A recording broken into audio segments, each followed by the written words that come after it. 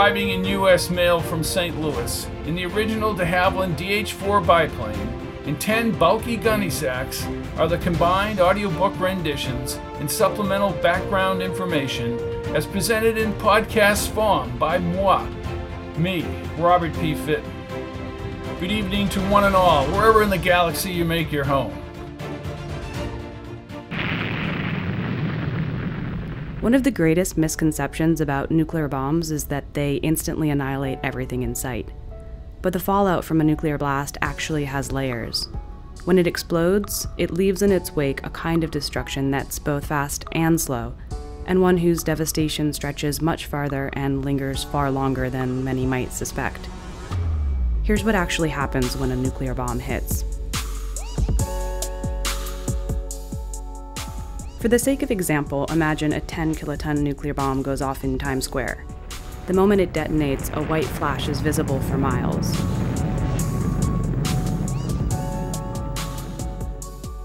The light is so bright that, for a moment, people as far away as Queens and Newark can't see.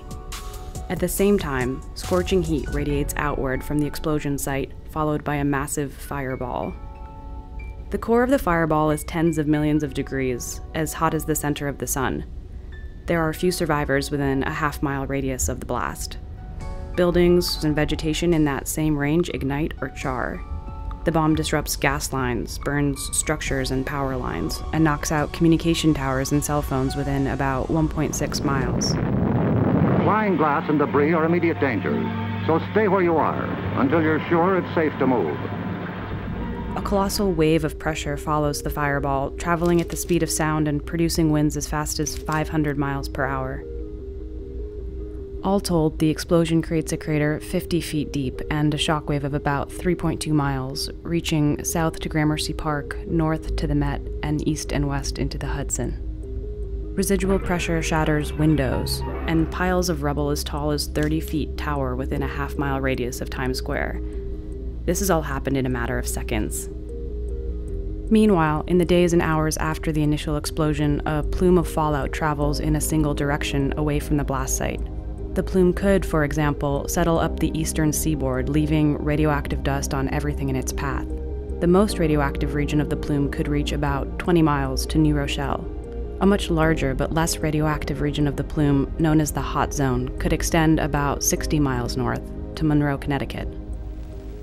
Now large amounts of pulverized debris and molten earth are pulled up into the mushroom cloud. The radioactive atoms produced in the explosion join with the particles of earth and debris. The mushroom-shaped cloud forms and climbs higher. The first pulse of radiation wreaks biological warfare at the molecular level of everyone outside or in weakly insulated buildings, altering the structure of key cellular machinery and injuring DNA, so that within minutes, people begin to feel nauseous and dizzy and begin to experience headaches and vomiting. Then, anywhere from several days and 2 weeks, symptoms of those exposed to radiation worsen. In severe cases, infected people will become delirious, emaciated, and incapacitated. In most cases, people with radiation sickness die in one of two ways. Their immune system is no longer able to fight infection, or their digestive system becomes too damaged to function. Those who survive do so by seeking shelter, ideally in a strong underground structure like a basement, a tunnel, or a parking garage. Fallout from a nuclear blast is extremely dangerous at first, but the danger decreases rapidly. Within 24 to 72 hours of the explosion, it's safe for survivors to reemerge. Theoretically, a bomb of this size would kill about 250,000 people and injure roughly 300,000 more. That's 20 times more deadly than any act of terrorism or natural disaster in all of America's history. And if in this hypothetical scenario, the bomb had been dropped from the sky instead of detonated on the ground, the number of fatalities would have soared. For context, consider this. This hypothetical scenario is a small-scale example. A larger nuke, like the 300-kiloton warheads that countries like, say, China or Russia possess, would kill at least 1.2 million and injure an additional 2 million more. I think 60 years away from the Cuban Missile Crisis, it's easy to have a complacent attitude toward the destructive and lethal power of an atomic bomb. This is what Kron Man faces as the conspiracy to nuke Camden Bay and the President of the United States continues. That conspiracy is front and center here in episode 5, and Junior Janus has covered his tracks in that and other illegal activities. Kron Man flies on his own accord when Junior threatens his sister Julie. All the while, the bomb is about to be armed. Episode 5 of Kron Man by Robert P. Fitton concludes now. Chapter 26. Pavehawk helicopter over Lake Van Buren, U.S.-Canadian border, August 22, 2021, 9:17 a.m. Randy was surprised when the helicopter veered over wide Lake Van Buren. "Where are we going, Colonel? Canada?" "Negative." He turned with his headphone and his mic. "This will be a military complex and state-of-the-art. It needs to be totally secure." "You're launching me into orbit." "Not quite. Delta Complex is 650 feet below Lake Van Buren." "What about Fogarty?" "Fogarty's in the city. Safe apartment to monitor things near Ralston Square. Once you're settled in Delta, she'll occupy a module along with the incremental personnel." "Incremental personnel?" "You, Randy, are a part of a larger defense project. It's a base against homeland and external attacks. Eventually we'll have 90 special ops within these modules, as well as a weapons arsenal." "You're close when you mention space. It's a prototype for a space station between the moon and the Earth. It will resemble a wagon wheel." "Are you telling me I'm going to be stuck underwater?" asked Randy, looking at the surface of the lake passing below. "Not at all. This is just your base. There are 2 modes of entry, a docking area for submarine vehicles and an expandable tube that can move along the surface like a periscope. We simply use the latter." Randy smiled, half believing any of it. "You will be assigned to incidents as they happen, as well as R&R in the complex. You just have to keep your identity hidden. This project is only known to a select group in my division headed by General Slater and other team members at the White House."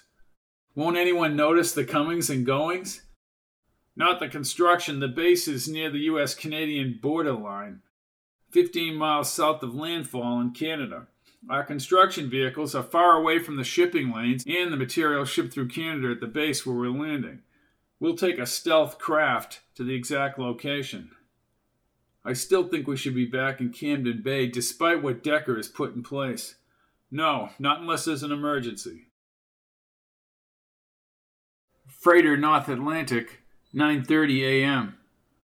The diesel engine spewed a constant saturation into the stuffy air below.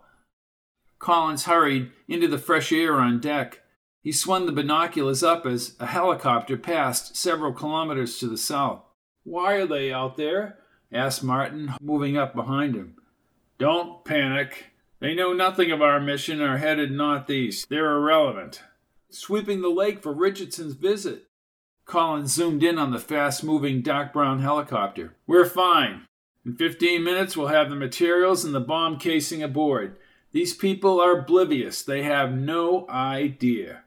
Chapter 27. Stealth Prototype Vehicle Number 350 on Lake Van Buren, Calais, Ontario, Canada, August 22, 2021, 10:45 a.m.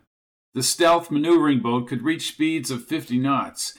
It had a center core that was raised into the water like the talons of a majestic bird. Inside resembled a command ship with weapons consoles, computer monitors, and seats for 10 personnel. Randy was surprised the boat showed no sign of rocking or the type of ride expected on a water surface. The commander, headphones over his bushy hair, informed Briggs that John Wharton was on channel. Briggs signaled to allow the transmission inside the vehicle. The FBI agent had just gotten off a conference call with his superiors in Washington. "John, what are you saying? Banking contacts with Janus on the same day?" "It's still speculation. Just because deposits were made on the same day." "Put Randy on," said Wharton. "I can hear you, John." Boris is related to a man named Ahmed Rashid, the contact point for multiple deposits in Saudi banks on the same day. Will take some time to get the depositor's name. Janus may have been the facilitator." "How does that relate to Richardson?" "My question exactly. The colonel says you're en route to Delta Complex. I need you back here. Well, Decker has his orders, and he hasn't exactly got the welcome mat out for me. One thing about me, Randy, and I know you're the same way. It's all about getting to the finish line, not necessarily within the parameters. You'll have to talk to the colonel. Briggs took the phone and nodded. Okay, we'll be here. What are you going to do, Colonel? Get someone out here. If we land at the airport, we'll be tracked. Apparently our friends from beyond were very much concerned about Ouroboros. Freighter North Atlantic, 11:06 a.m. The torpedo cut Lake Van Buren's smooth blue water like a swift-moving dolphin. Collins's men inside the freighter performed a maneuver to slow the unarmed vessel. More men alongside lowered a form-fitting basket to hoist the nuclear material aboard ship. Collins puffed on a cigarette as the water drained over the smooth torpedo edges and produced a consistent splatter back into the lake. Metal snap holders were placed around the torpedo's pointed ends. Electric motors whined as the potential microburst bomb was lowered onto a dolly. What do you say now, Collins? We do a good job? Asked Martin. We won't know for sure until that thing is properly attached to the drone. The president will touch down within the hour. Collins nodded and followed the torpedo as it was brought down a rail around the corner. Collins walked down the dock in the sunshine and tracked the torpedo as they brought it down the ramp into the body of the ship. We'll begin transfer to the drone immediately, said Martin. Don't lose your cool. Take your time. Do it right. Eddie's Quick Fix Garage, 12:22 p.m. Morton had choppered Randy and Briggs back to Camden Bay in Eddie's garage. Afternoon, Fogarty, having just arrived from the downtown apartment, set a platter from the deli on the table for Briggs, Randy, and herself. Briggs spoke with Wharton. Don't worry, Fogarty, said Randy, holding his own phone. He had just dialed Julie. The phone kicked into voicemail and he hung up. You'll get to see this underwater theme park when I do, he said, grabbing a chicken salad sub. Well, they'll have to construct an entire docking area for food shipments and Snickers bar. Where is she, Fogarty? Then he dialed Channel 4. This is Randy. Is my sister at work? I haven't seen her since yesterday. Right. She usually answers my calls right away. I can check up front. Thanks. What's the matter, Randy? Asked Briggs, his hand over the landline phone's mouthpiece. I can't get a hold of Julie. Briggs nodded and continued talking with Wharton. Fogarty slid another sandwich into Randy's hand. Thank you. It's like feeding a horse, she said, smiling. Oh, be quiet, he said, giving her a phony grimace. No one has seen her all day. She never came back to the station. Call me if she comes in. Yes, sir. Randy held out his phone. His brow furrowed as he dialed Bulldog Baldwin. Bull, can you send somebody over to Julie's condo? She never showed up at Channel 4 this morning. Why, Randy? We're going crazy trying to work with the Secret Service downtown. I suspect Junior. Why? Because he wants answers about Kron Man. All right. I can have somebody check the tower. Thank you. Let me know when you'll be downtown. Okay, I will. Thanks, Bull. As Briggs ended his call, Eddie pounded on the outside door. Fogarty flipped on the monitor. Eddie had positioned his face directly in front of the camera. I saw Fogarty bring food in there. Briggs's face reddened as he stepped up to the inside camera. Hey, Conover, go call takeout. I'm not running a chuck wagon here. I'm a hungry man. You get lost or I'll call the sharpshooters. Eddie looked around the garage, and then he backed away from the camera.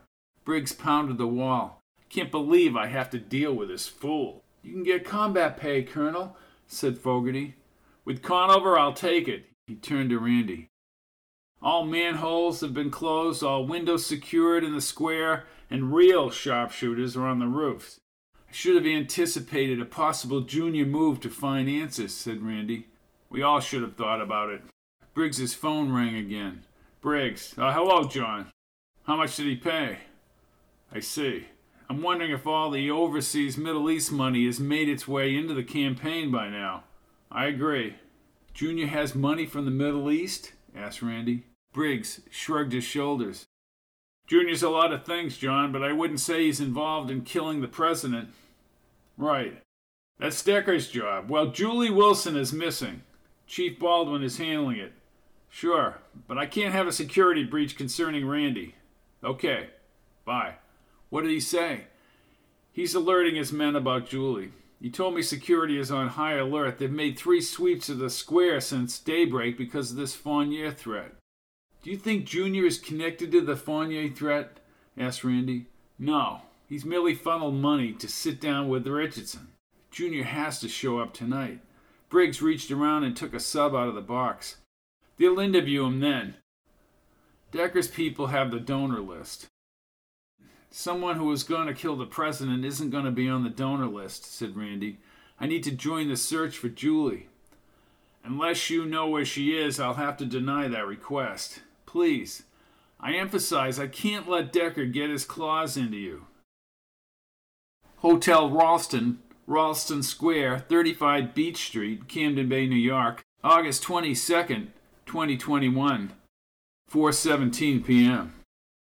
Kovar's long limo brought him from the Camden Bay airport to the Hotel Ralston's marble concourse and columns in less than 15 minutes. The driver opened the door and he stepped under the portico. In his suit coat pocket was a meaningless silver device that looked more like a remote control. He walked ahead of the driver to the brass revolving door.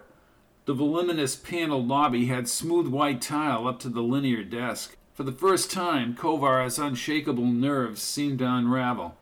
Had he lost his nerve now that he was in a hotel less than a mile from where Richardson would speak tomorrow? Yes, sir, said the well-dressed clerk in the blue suit. My name is Andre Fournier. I have reservations for this evening. Yes, Mr. Fournier. My bags will be in momentarily. Yes, sir, we have prepared room 657 with a king-size bed. Excellent. Will you be staying for dinner, sir? It will be a late dinner. I will contact you when I arrive back at the hotel. The wide screen over the white brick fireplace showed the president's huge blue and white jet landing at Camden Bay Airport along the lake. He wandered across the rug as the wheels of Air Force One touched down. His heart thumped as he stood in front of the monitor. The plane quickly slowed down the runway. Kovar inhaled and returned to the front desk as his driver brought the suitcases inside. He slowly raised his hand, feeling the solid second half of the synchronizer inside his suit coat. The plane was stopped now. He checked his watch. In 12 hours, he would be in Canada. Eddie's Quick Fix Garage, 4:45 p.m. Randy and Fogarty faced the monitor as Wharton and Briggs both engaged in long cell phone conversations outside the room. Airport personnel had just maneuvered the stairway over the tarmac and up to Air Force One.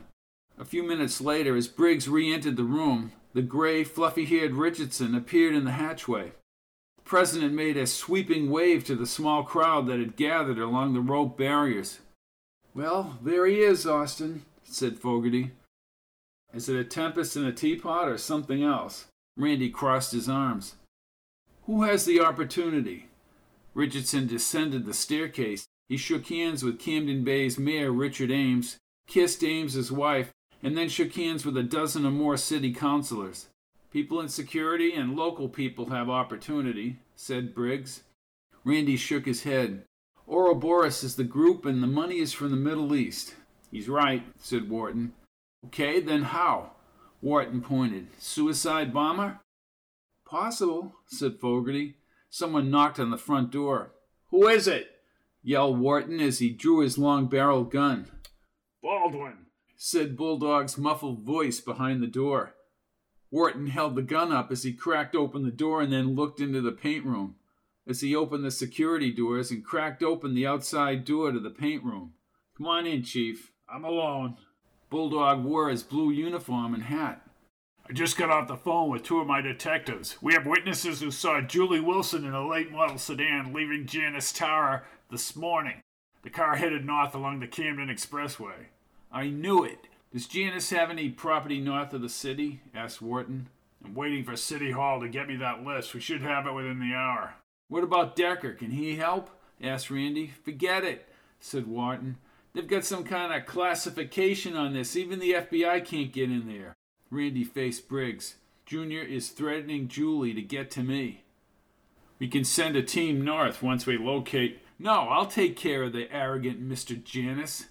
We just called Junior's cell phone, said Bulldog, as well as some of the idiots that work for him, and his lawyer, Dutch Corcoran. Corcoran says he hasn't seen Junior since yesterday. He's lying, said Wharton. Kenny, he said to his young agent, bring in Corcoran. On what charge? I don't know. You'll think of something. We need to locate Janus and Randy's sister. Randy swung back to the TV. Richardson climbed into a long, black limo. The Marine Guard remained saluting as the car pulled along the tarmac. Randy pressed his lips. John, can we connect Junior and Ouroboros? Haven't been able to, Randy. Wharton looked up from the laptop. He shook his head. There's nothing. If it does exist, it will take time. They should just override the president, put pressure on him with the press. This is an unnecessary risk, all because of politics. I need to know everyone from every list within a 25-mile radius of this place. Chapter 28, Hotel Regalia, Grand Ballroom, Camden Bay, New York, 7:45 p.m. Junior shook hands with the president in a small gathering in the large ballroom. On behalf of the committee, Mr. Janus, let me tell you that your donation will buy critical airtime against the pacts that have formed against me. Whatever we can do for you, Mr. President, Janus Enterprises are at the disposal of the committee. I may just hold you to that, he said, his eyes opening wide as he laughed. Your father was very helpful to my senatorial campaign. I'm glad, said Junior. What was that? Asked the president. I'm glad he could help. Now where is your friend who was so generous with that $5 million? Junior looked over his shoulder. I'm sure he's been delayed. Call me, said the lanky John Melville. The president will be here for another hour and a half. He shook Junior's hand as Junior fumed inside. I'll talk to you later, Mr. Janus. Yes, sir. As the president and Melville moved along the crowd, Junior stormed into the outside lobby. He cornered Dutch by the sweeping staircase talking to three ladies. Where the hell is Kovar? That bastard embarrassed me as a no-show for the President of the United States, Dutch. Excuse me, ladies, said Dutch as he ushered Junior back toward the open bar. Can't you open your mouth without making a scene, Junior? Shut up. Where is Kovar? How do I know? We have an hour and a half, Dutch. I don't want that Frenchman or whoever the hell he is blowing it for me with the president because he can't drag his ass over here. He's supposed to be staying at the Ralston. Why not here? Dutch was already on his cell. He walked along the wall and then ended the call abruptly. What's going on, Dutch? Wait. Yeah, wait. Sure, Dutch. I knew I couldn't trust that son of a bitch. There is no Kovar at the Ralston. What? Get your ass down to the Ralston. Well, I'm sure the president will understand. You let me worry about that, Dutch. Kovar, in his street clothes, walked in sneakers and jeans across level 3 of the Ralston garage. He was in the shadows now, walking casually as if he were on an evening stroll. Inside the pouch of his white hoodie was the essential component for a device that would steer a drone armed with a focused nuclear device high above the President of the United States as he spoke to the people of Camden Bay. Behind him, the fluorescent light tapped toward the trash barrel as he slowly approached. Behind him, the fluorescent lights tapered toward the trash barrel as he slowly approached. He reached into the trash and pulled out a red plastic bag. Inside was an identical surface that snapped into place on his device. All that was needed now was to push the rounded gray button on the bottom of the device. He placed his thumb over the beveled edge and pushed hard. Somewhere out on Lake Van Buren, a signal would be monitored by the cargo vessel. He checked his watch. In 18 hours, Richardson would give his speech in the square. But now Kovar knew he could be apprehended with an activated device that would surely send him to the executioner. He stood on the trash bin and lifted the device upward. Once again, he checked the button and placed the activated device on the concrete lip between the garage levels. Then he threw the plastic bag in the trash bin. He increased his pace now and moved in the fluorescent light down the ramp to the first floor. Everything was in place. Corbin Apartments, Camden Bay, New York, August 22nd, 2021, 10:39 p.m. Wharton and 3 agents were on separate phones at the apartment's dining room table. Briggs and Fogarty took a call on the Northern California investigation. Randy had just answered a call from Bulldog. Anything on Julie, Chief? We just finished questioning Junior. He just met the president earlier this evening. He denied knowing anything about Julie's disappearance. But I do have a list of his warehouses from the Chamber of Commerce. Great, I needed that. I'll get it to your phone. I had 5 men badgering him and he didn't waver at all. What did he say about his men in the car with Julie inside? Oh, he denied it. Finally, Dutch Corcoran stepped in and stopped the questioning. So he left? No, Decker and his boys arrived. They started questioning him about his donation to Richardson. And? He said outright he wanted the president's ear for his business activities. Well, that's probably true. We did obtain a list of people meeting with the president tonight. Can you put John Wharton on? Sure, said Randy as he walked across the room to the table. We just emailed the warehouse list to you. Thanks. Wharton spoke with one of his agents. John, it's Bulldog? Asked Wharton, grinning as he took the phone. Yes, Chief. Right. Really? Email it over. Oh, you have? These people must be staying in the area. Great, good work. He procured a list from the campaign. As soon as that list comes through, we can start calling the hotels. Corbin Apartments, August 23rd, 2021, 1:16 a.m. Wharton held the phone with his elbow and pointed upward. Look, Decker, why did this man Kovar meet with the president? He didn't. What? He never showed. Who is he? Businessman from France. Any alias? No, I can't reach Wilson or Briggs. You told him to leave the area.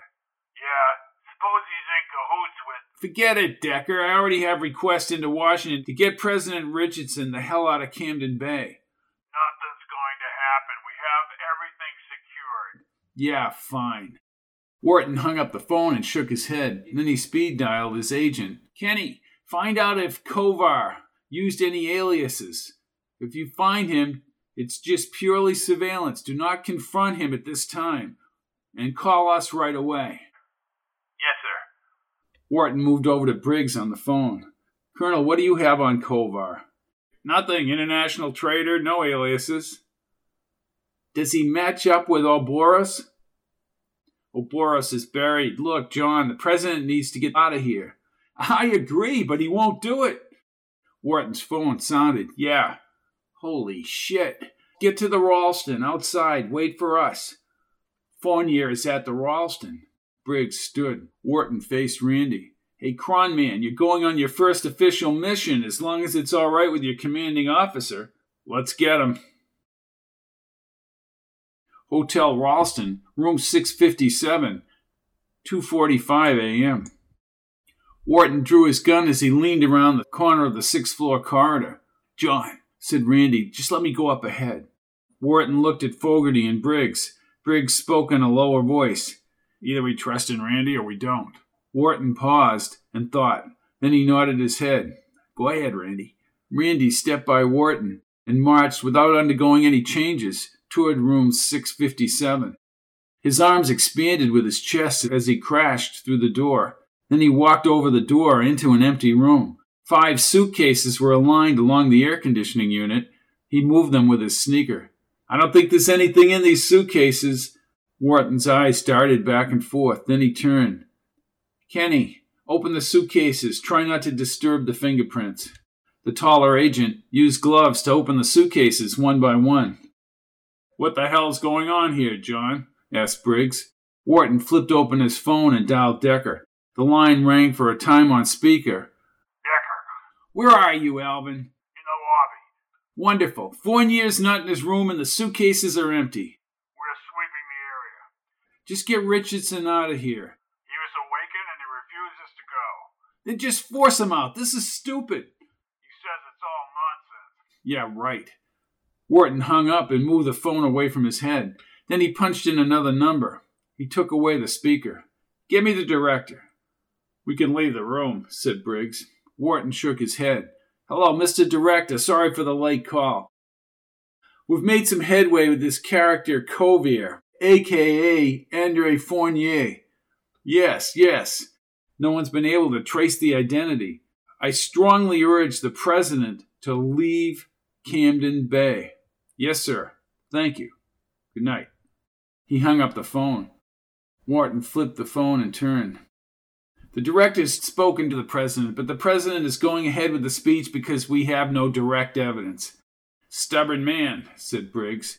"That is the understatement of the year. Now, gentlemen, Miss Fogarty, I suggest we get some shut-eye before we resume our duties tomorrow morning." Chapter 29.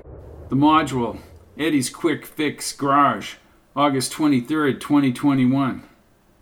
3 a.m. Randy sat in front of the TV monitor inside the garage module.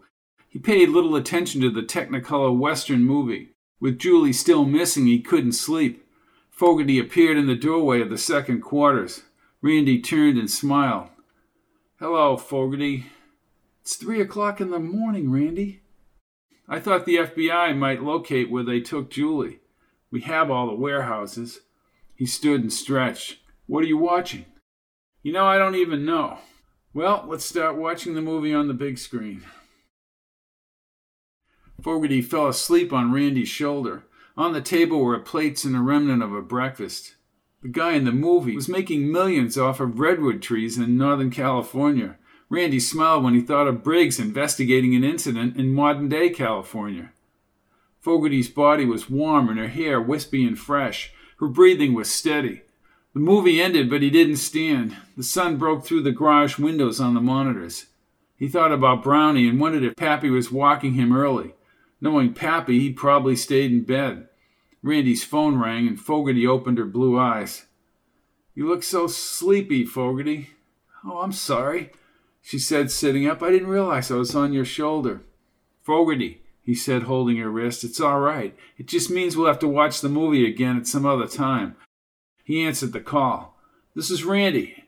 Junior's voice buzzed in his ear. "Hey, Wilson, your sister will be just fine." Randy sat up straight. "Where is she, Junior?"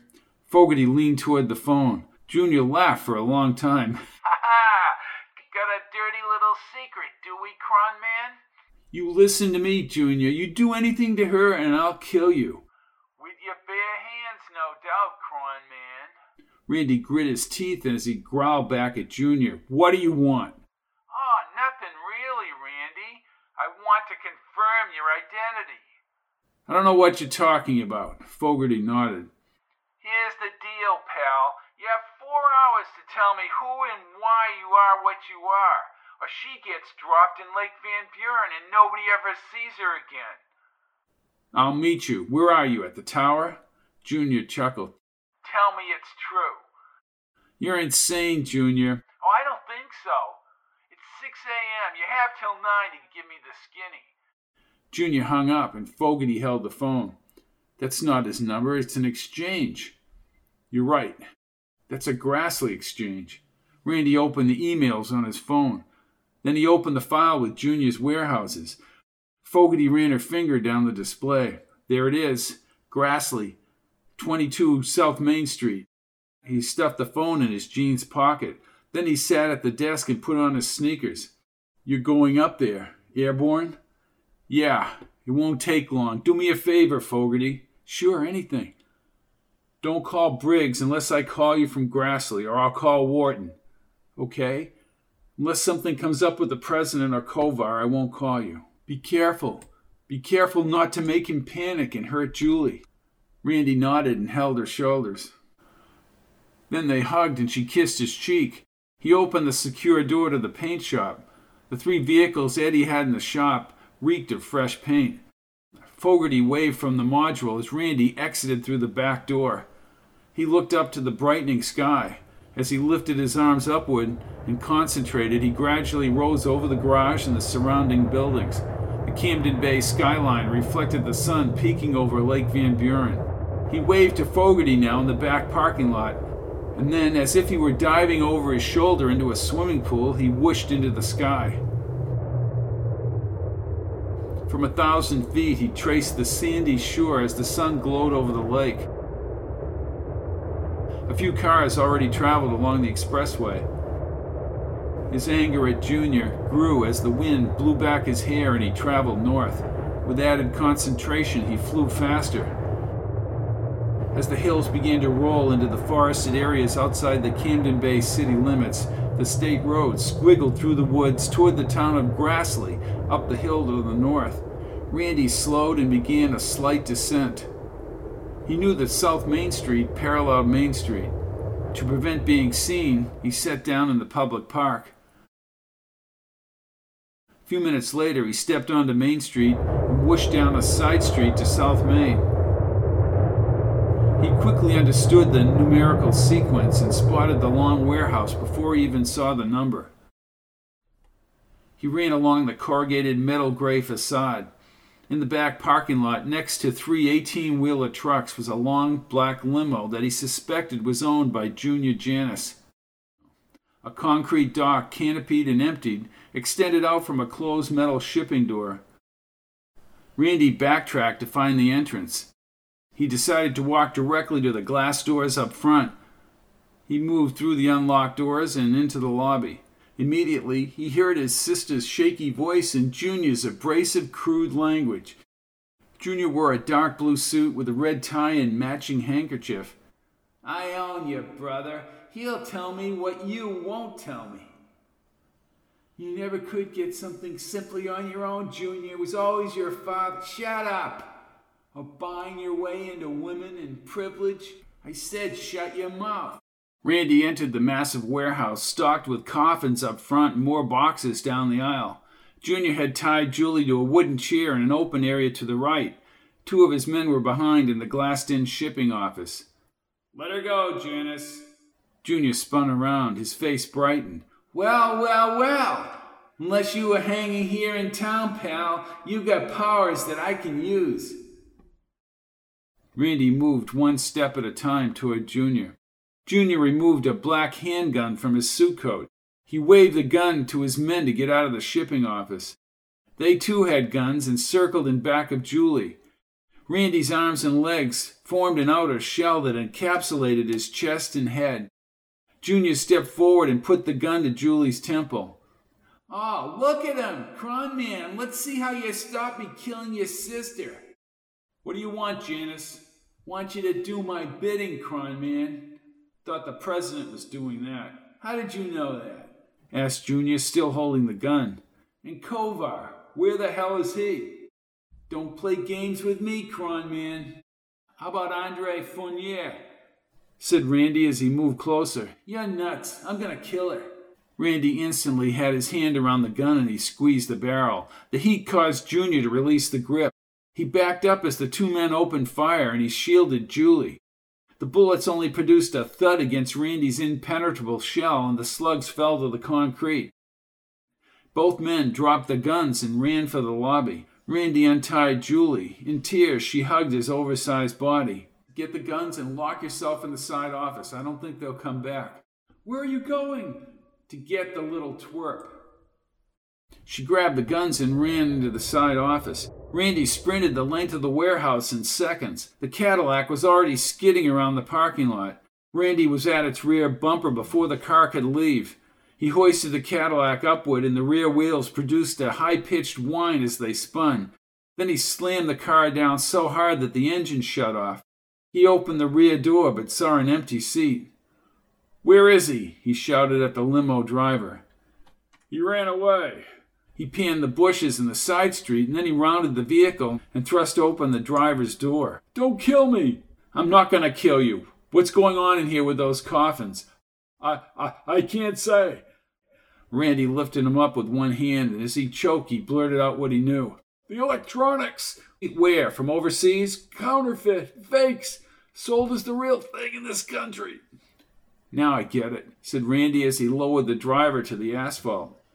"Sit on the hood and don't move." He removed his cell and called Wharton. Then he rose above the car in the parking lot. With patience, he scanned the road and bushes, but did not see Junior. John, what? John, I have Julie, 22 South Main Street in Grassley. Junior's gotten away. He's bringing in fake merchandise, electronics from overseas and selling it here. Great work, Randy. I'm above the area now, but I don't see him. We're sending Camden Bay men and my own men up there. John, he's not answering questions about Kovar or Fournier. Of course. And Fournier isn't in the hotel. Is this man an assassin? I don't know. We're leaving now. We'll have a bulletin out on Junior. Something's happening here today, John. You need to convince Richardson to leave. Chapter 30. Freighter North Atlantic, 9:44 a.m. Collins, toothpick between his teeth, moved closer to the monitor. The drone, its light-colored exterior blending in with the powder blue sky, sat in the center of the dark, grainy deck. 4 sets of blades spun concurrently. He checked the clock in the darkened control room next to the screen. In 9 minutes, the synchronizing device inside the garage would arm the bomb. When the bomb was within range, a 2-minute countdown clock to detonation would commence. He rotated the toothpick. Begin ascent. Beginning ascent, said Martin. The drone went straight into the sky.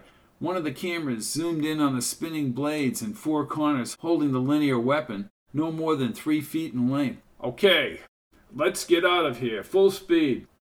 Collins again studied the drone, still rising and moving westward now on a steady course to the Camden Bay skyline.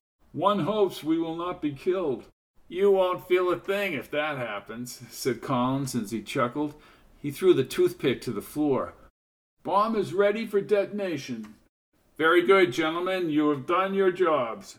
He felt the ship increase in speed, but his eyes were fixed on the spinning blades and the canister's deadly cargo, now a kilometer downrange and 900 feet in the air. A gruesome, deadly conspiracy. Regalia Square, Camden Bay, 2:49 p.m. Randy spotted Wilcox and Cross from Wyoming along the presidential platform. He stood with Fogarty in the tree-lined park. Children chased each other on the grass, and mothers and fathers wheeled baby carriages along the promenade. Harry and his family sat at a picnic table near the small pond. Ahead, Pappy played with Brownie as Eddie kept his distance. Pappy's girlfriend Petunia, in her bright red pantsuit, clapped every time Brownie caught the frisbee.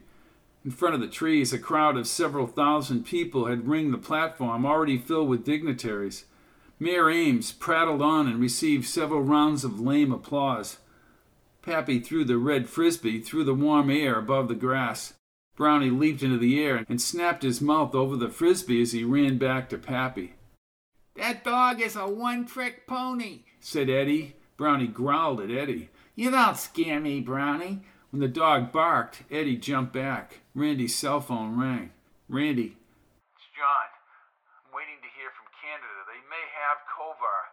Cross has told me that Kovar is definitely Fournier. That makes sense. There's a car chase going on in Montreal right now. Fournier was the name he used to book the 11 p.m. flight to London. He had gone to a local restaurant. He must have seen security somehow. He had rented a van. They'll find him. They're chasing Kovar in Canada, he said in a lower voice to Fogarty. He used the name Fournier. Exactly what was inside your head, she said, holding his wrist. What was his role in this, John? Asked Randy, nodding. I don't know. I'll just be glad when Richardson is out of the city, he said as several jets passed overhead below the mottled clouds. I hear the jets. They shut down all air traffic in the corridor. It would have been just easier if the president had gone back to D.C. last night. Hold the line, Randy. This is good news, Fogarty. The mayor had begun his introduction of the president. Julie was speaking to the camera to the left of the platform. It's good that they have Fournier, but time is running out, she said as Ames shouted out Richardson's name. The crowd cheered as the gray-haired president in a light suit walked toward the podium. I am very nervous. Me too. Hey, Kokomo, said Eddie, dressed in a yellow sport coat. There he is, the Duke. That's him, Eddie. Eddie hit his arm. So where have you been? Not now, Eddie. Brownie moved up beside him and Randy patted his head. Good boy. Why, thank you, said Eddie as Pappy waddled over. Not you, Eddie, said Pappy. The other mutt. Hey, you ain't no spring chicken either, Pappy. Richardson stepped to the mic. Hello, Camden Bay. The crowd waved and cheered wildly as his voice echoed across the square. This city was very good to me during the last election, and we appreciate it. With Camden Bay, we carried the state. Thank you. Randy, said John Wharton as he came back on the line. The president continued with his speech. This is good news. They've captured Fournier. The bad news is he's clamming up. What did we overlook, John? Anthrax, bioweapons, dirty bomb. How Fournier fits into that, I can't figure out. Randy pinched the bridge of his nose. This is such a crapshoot, John. The president shouldn't even be here. Clearly, Fournier was here to transfer something, said Wharton. Colonel is back on the line. Hold on. Randy, is there anything else? Asked Briggs. I just got off the phone with Wenzel. If Fournier had shown up at the meeting with the president last night, I wouldn't be worried. Or maybe he didn't accomplish what he wanted to accomplish. Then why leave the empty suitcases in the room? As the president told a mediocre joke, Briggs shuffled some papers. I have Wenzel's transcript about you waking up. With all due respect, Colonel, we already know that. The light, the clouds, the beings, all the hookups, and all ended with more clouds and names as I woke up. What kind of clouds? Asked Fogarty as she pointed through the fluffy trees at the high cloud cover. Like that? Randy nodded as he looked up. Then he faced the road toward Lake Van Buren. When he concentrated, it was like zooming with a camera, but he saw nothing. Then he shook his head at Fogarty. The sky. What do you see, Randy? Asked Wharton. Very similar, like when I woke up. I'm getting helicopters up there right now, yelled Briggs. Randy looked over his shoulder. Over the lake was a very light-colored drone with something below that approached a few thousand feet above the lake. Forget the firepower, Colonel. What is it, Randy? I'll take care of it. Pappy played with Brownie, with Eddie pontificating. Julie spoke into the camera a few hundred feet away. He turned to Fogarty. I like you, Fogarty. I just want you to know that. He smiled at Fogarty and then ran toward the alley. Once away from the crowd, Randy folded his arms and rose upward. He could hear Richardson taper off as he panned the sky from the hills outward toward the lake.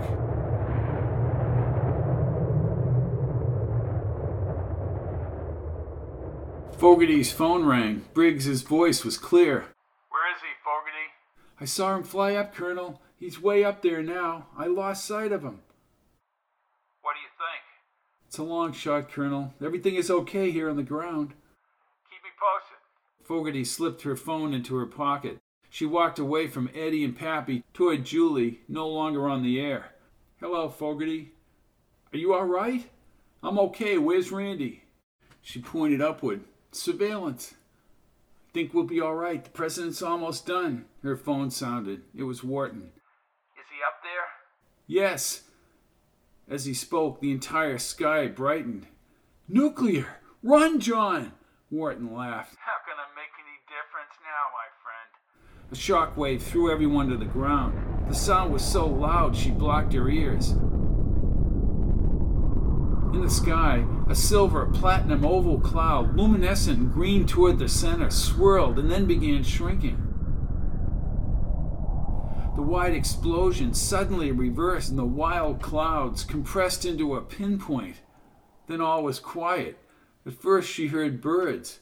Then the president's press secretary announced everything was okay. Fogarty sat up. Her eyes moistened because she knew that light had been the beginnings of some kind of horrific blast. But that blast reversed and disappeared into nothing, and took Randy Wilson with it. Chapter 31. West Side Condos, August 25th, 2021, 9:33 a.m. Julie had requested an indefinite leave of absence. The explosion in the sky had been spun by the media, primarily by Briggs, an atmospheric phenomenon promulgated by an intense lake surge or waterspout. No one was hurt and no damage occurred, but her tears had not stopped ever since it became apparent by Briggs's assessment that Randy had prevented an explosion of a bomb, possibly nuclear, by focusing the blast into another dimension. A cataclysmic war had been averted. During the past 12 hours, a recovery team had, in secret, searched the area for Randy. Even work on the underwater module had ceased. Julie looked out her window as Briggs and Fogarty exited a white SUV and started up the condo's front walk. She wiped her eyes with a moistened towel. Before they reached the front, she opened the door. Fogarty hugged her and Briggs followed up on his many phone calls. "I just talked to Chief Baldwin. Rod is under arrest, as we had hinted before." "So he worked for Junior, getting to all those jurors." "It may be more extensive." "Where's Junior now?" "There's a warrant out for his arrest. The feds are after him for contraband electronics. Kovar talked about that also. He and his company helped Janus bring the fake electronics in from Shanghai. He'll go away for a long time, as will Janus once we find him. There've been arrests of Fournier's people in the Middle East." "But there's something odd," said Fogarty. "Like what?" asked Julie. "Janus's handkerchief, his trademark," said Briggs, "left on the presidential platform as they were taking it apart." "So he was there?" she asked. "Apparently so." Briggs showed her the photo of the red silk handkerchief taken on his phone. "He's pure evil." "We're heading out to Delta. We're going to pick up Randy's things. We had shipped some of his personal things out there, but he never actually went to the module. Please, come along." She thought for a second. "I don't know. I think it would be therapeutic," said Briggs. "This is where he was going to live?" asked Julie. Briggs nodded. "Yes, we had to separate him from the public, especially after the Janus Tower incident. Some of Randy's things were brought out there." Julie swallowed once. "I'll go."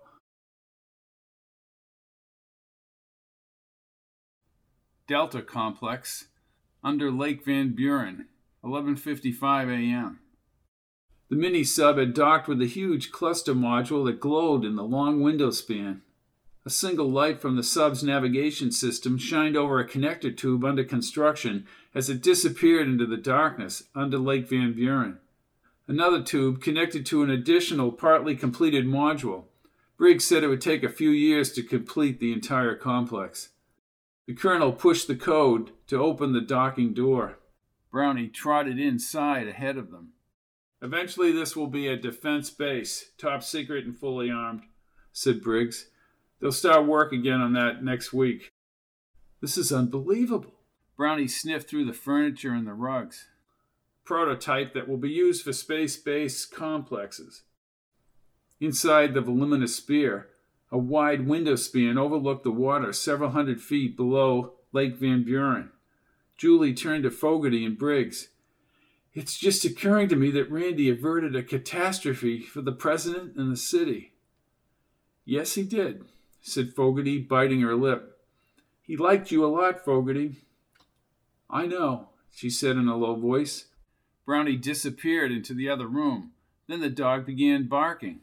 Briggs furrowed his brow as he paced the module. He wandered over to the living quarters doorway, and then he stopped. "Oh, dear God." "What's the matter?" asked Julie. "The matter, Mookie," said Randy as he walked into the open area. He wore a jersey and shorts. "Is that I made it through." He bent down and Brownie licked his face. "Incredible," said Briggs. Julie, crying, threw her arms around her brother as he stood. "I can't believe it." Randy shook Briggs's hand as he walked slowly toward Fogarty. "How?" she asked, wiping her eye. She gently held him and rested her head on his shoulder. "I was able to force the explosion inward. It simply dissipated like snow melting on the pavement. I was thrown back high above the lake, but none of it seemed to affect me." "We'll have medical determine that," said Briggs, still shaking his head with a dumb look on his face. "You know, Fogarty, I could go for a Ghirardelli's chocolate bar. How about you?" Fogarty nodded, and her eyes filled as her smile broadened. "I ask again, Randy, how?" "Because, Fogarty," he said, taking her hands, "in case you hadn't noticed, I'm Kron Man."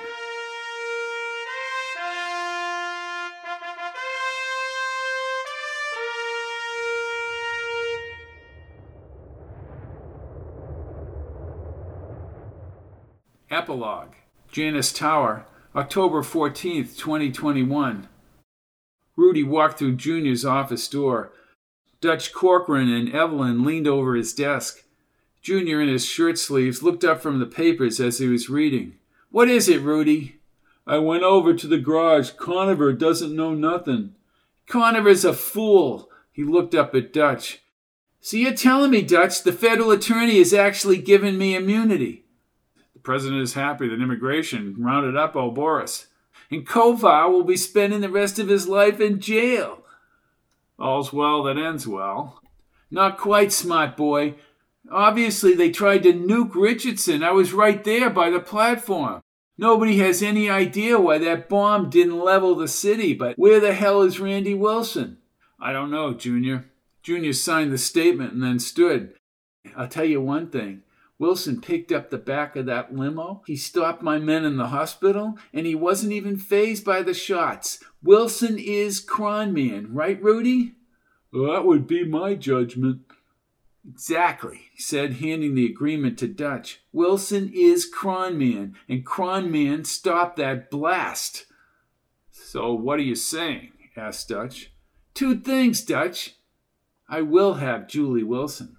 "What's the second thing, boss?" asked Rudy. "The second thing, Rudy, is I'm going to locate Kron Man and find his weakness, and then take him down."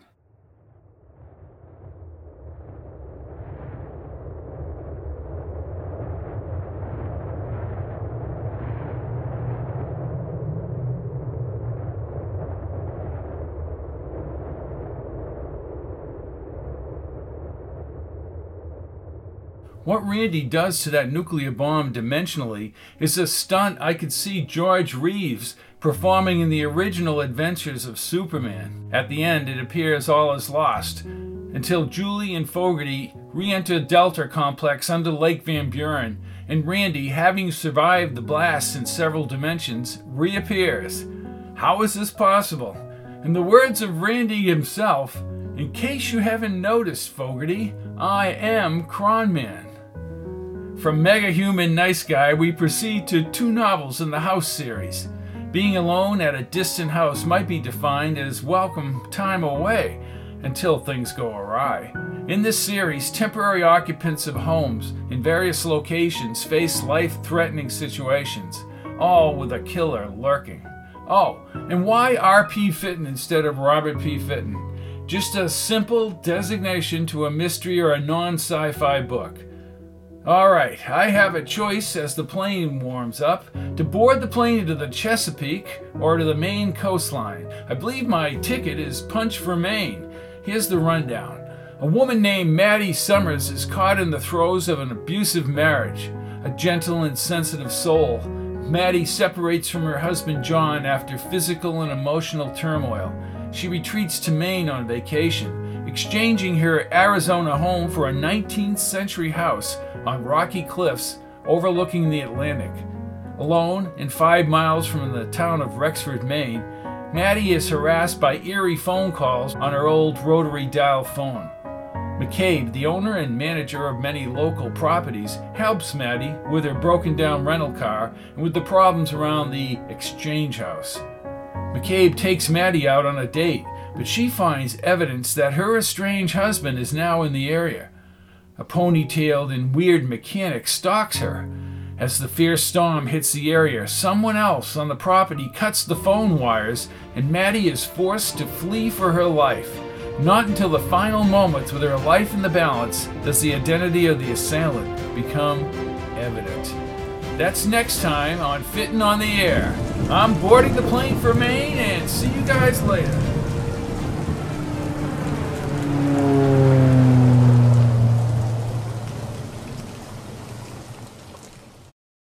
All of my books are available in paperback, Kindle, and audio at www.fittenbooks.com, or you can look at the list of audiobooks separately at pizzazz-pizzazz.com.